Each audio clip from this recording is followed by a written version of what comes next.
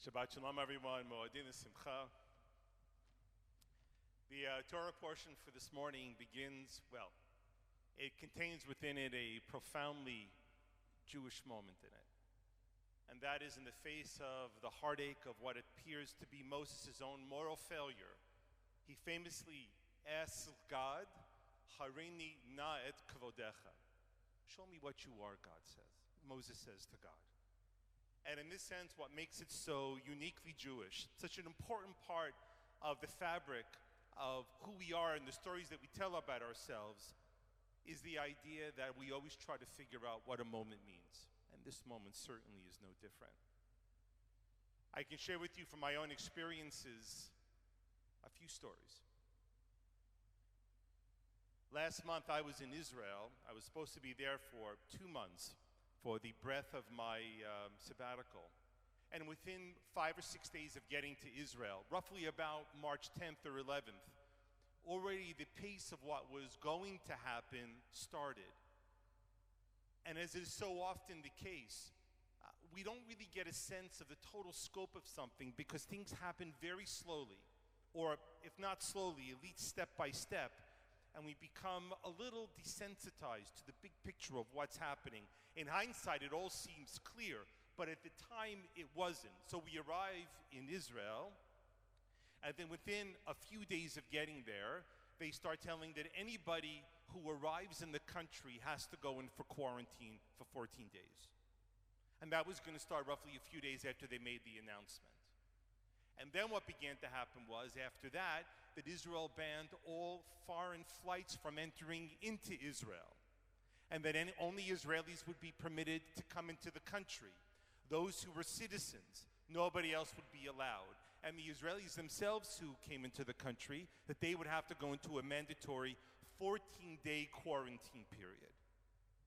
And then after that, all the malls closed, and the movie theaters closed. And then after that, the beaches closed.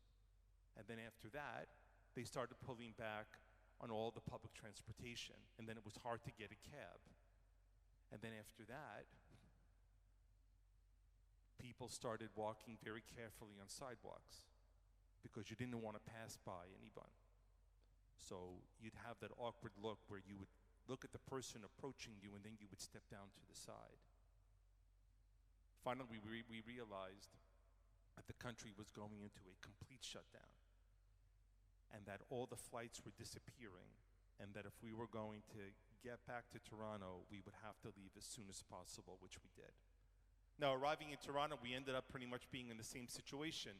We came here, and we then entered into a 14-day mandatory quarantine period. My quarantine ended just yesterday morning. And I got dressed and I put my suit on and a tie, something I haven't done for a number of weeks. I came out and I walked to shul, to a street that was quiet. And Eglinton Avenue was quiet. Much like Tel Aviv, my apartment wasn't far from Bograshov and Ben Yehuda, which is the heart of the city.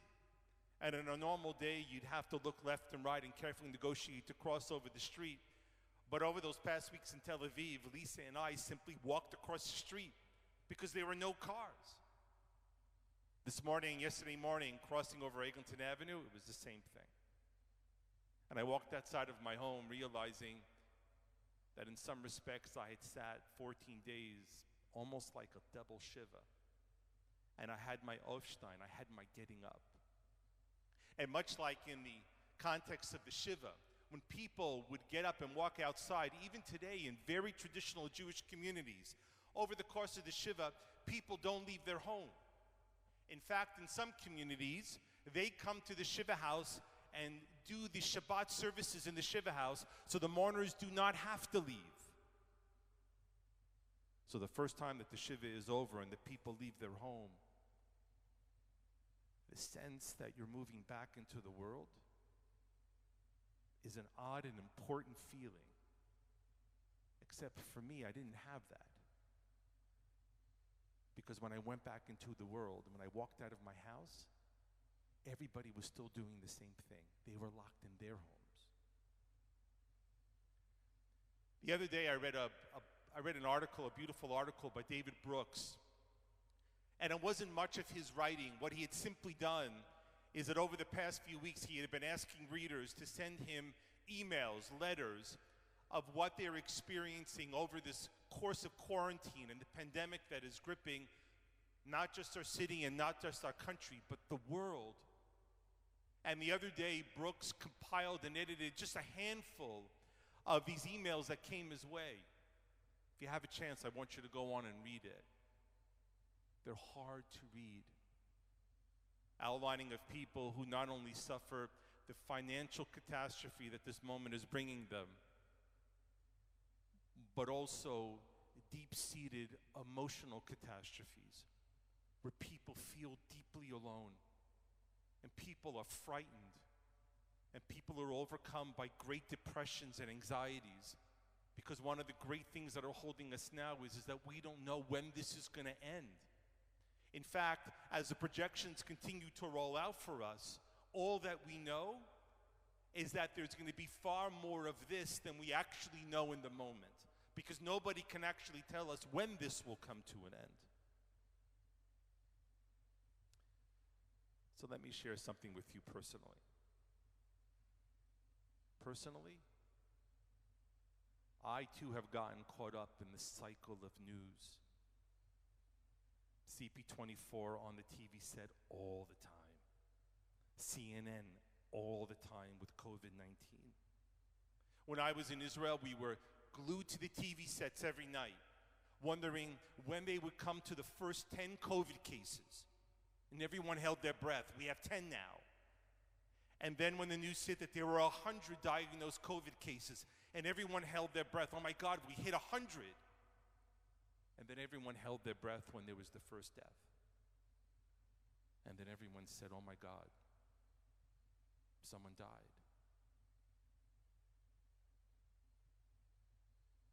And then you read in New York that they've dug mass graves on Hart Island, and they're burying people there. And then personally for myself, when I heard the story that Boris Johnson was brought into the hospital, the Prime Minister of England, when he was brought into the hospital after showing signs and symptoms for 10 days of having COVID. And then he was brought into the ICU. And then I said to myself, well, he's 55 years old and I'm 53. And then as fate would have it, it's allergy season. And I started developing my allergy signs. And I began to confuse whether or not this was my allergies or if this in fact maybe were symptoms of COVID, because I had flown from Israel and I went into an airport, and then I was in a plane, and then I went into another airport, and then I came home. And I said, well, maybe if I touched my suitcase or I touched the rail and hadn't washed my hands. And then all of us wonder, do I wash my hands enough? Did I touch my face? If I bring the mail out from my mailbox, do I have to sanitize it? If I get a shipment from Amazon, how long do I have to leave the box before I can touch it? Or can I touch it? Or how long do I wash my hands for? We're all in the grip of this. And it's a horrible way to live. But this is what we have. We're almost like, in some respects, the story about Lot's wife after they run out of Sodom. We know that Lot's wife turns to a pillar of salt. And the ancient rabbis say the reason why she turned to a pillar of salt is because as the city was being destroyed and Lot and his family were running away out of the city for survival, Lot's wife, the Torah tells us, looked back at the city. She got frozen. She looked back and she couldn't run to where she needed to go. And we feel also frozen in this moment. There's a story told in the Brothers Grimm. When I was a kid, I used to read these stories about a young boy who could feel no fear.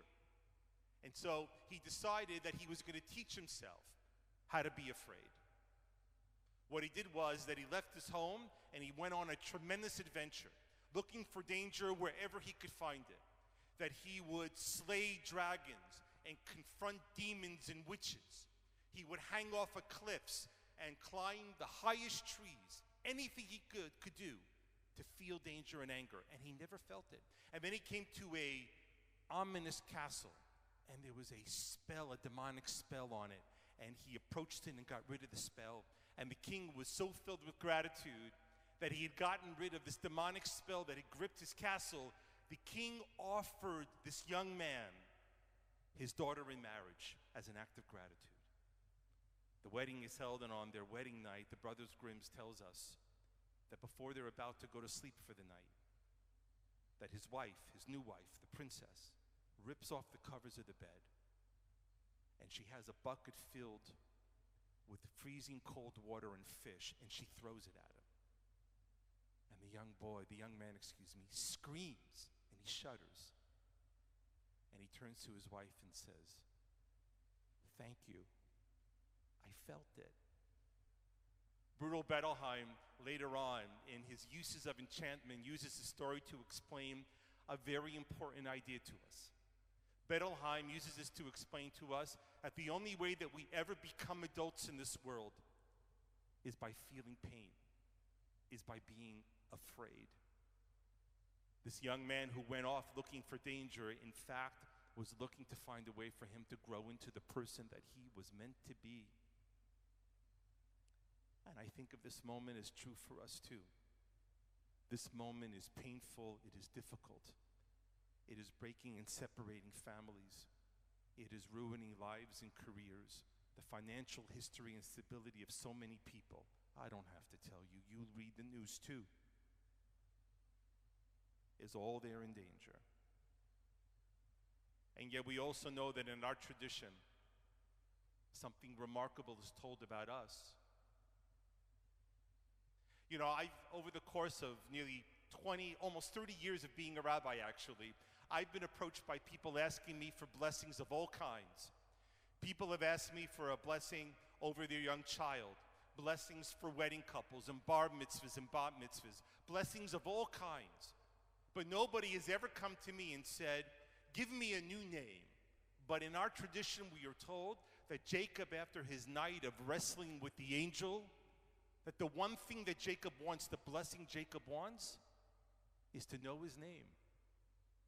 And the angel gives Jacob a blessing of a new name. He is told that his name is Israel.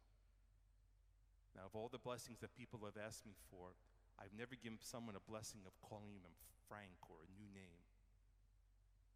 But the name Israel means for us that we know that we will face pain in life.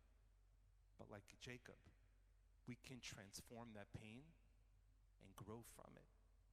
It is a gift of understanding that no matter how difficult our moments are, we can grow in them and then beyond them.